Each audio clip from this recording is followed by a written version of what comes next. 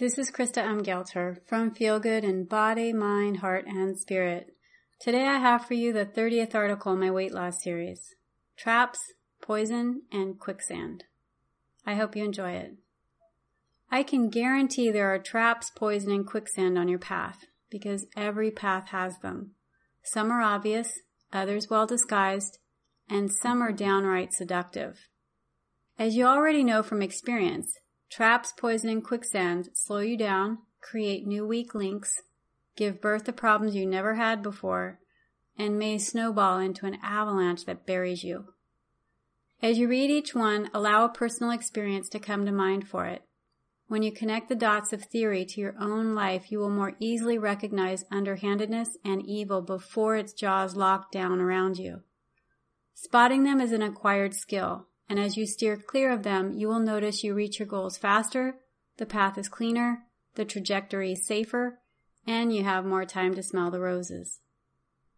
Number 1. You lock into a one-size-fits-all approach because of the testimonials. But they may be false, or it may be the one success story in 50,000. You lock into a one-size-fits-all approach because of the money-back guarantee. Only 10 to 15% of customers will ask for a refund, even if 99% of buyers fail to get a positive result. You lock into a one-size-fits-all approach because you are promised no effort and not a single lifestyle change to get results. You lock into a one-size-fits-all approach because everyone is doing it, and you don't want to miss out or be left out. You lock into a one-size-fits-all approach because seductive words and images have you daydreaming of being your most irresistible you, the envy of others, and popular. Number 2. You are drinking the spiked Kool-Aid. A kind and loving fairy godmother-like person touched your spirit just the right way, and you are certain her product or service is the miracle, your miracle.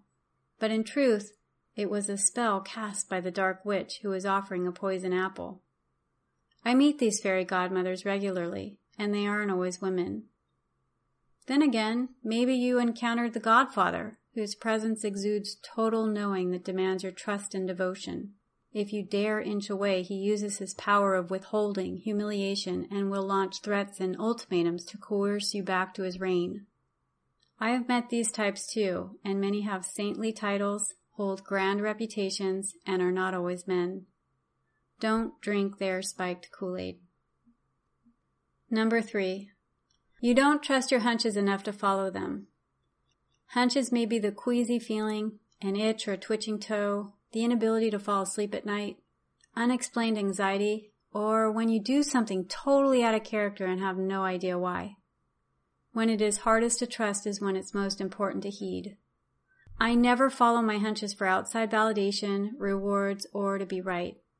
I follow them because they are the fireflies lighting up the path I'm supposed to follow. My thinking, my mind, and emotions, my heart, are often at odds with my hunches, my body. I let my mind, my heart, and my body hunches be friends, but I keep them on totally separate playing fields. My mind is only the keeper of information, while my heart is only the keeper of my deepest desires and fears.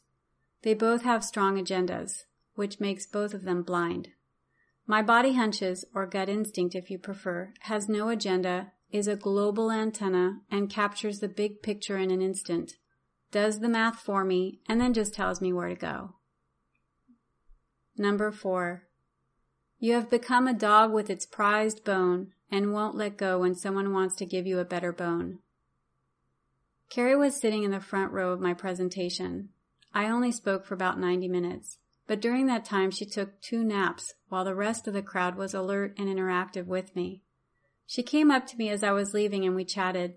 She had chronic fatigue syndrome and was hoping to find direction. I discovered she had started taking what I know to be an extremely strong herbal for non-medical related reasons, and had developed chronic fatigue syndrome in the year that followed. She was now taking it at even higher doses 3 times a day. I suggested she take a break from it to give her body a chance to provide more information as to what it was and wasn't doing for and against her body. Was it the direct cause of her chronic fatigue syndrome? I don't know how her situation unfolded, but when I left that evening, she was not just a dog with its prized bone. She had become a pit bull protecting what she believed to be her only bone. Problems often persist because perspectives are in a stalemate. I like what Stephen Covey says in his books. If two people have the same opinion, one is unnecessary. Number 5. Are you over-relying on certain foods? Are you doing it out of habit and convenience, or because you saw it on the healthiest food list? Or maybe you are in a mindless trance each time you go to the grocery store. When I go to the grocery store, I am wide awake. Are my choices media and store marketing motivated, or body approved? What did I eat last week, so I don't buy the same thing? What's on sale? Sales often mirror seasonal crop harvest, and eating produce that is in season gives my body what it needs for that time of year. Number 6. You believe the media.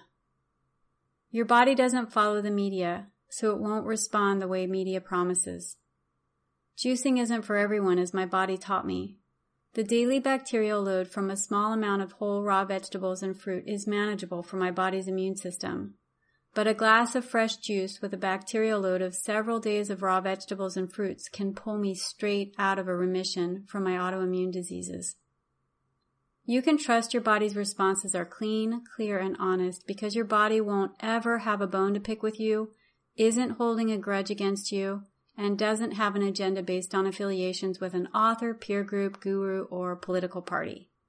The only thing your body wants is to work as efficiently as possible. How your body is responding can be trusted, so let it be the expert and your guide. Number 7. You feel deprived of the good life when you see others enjoying bad yet appealing indulgences.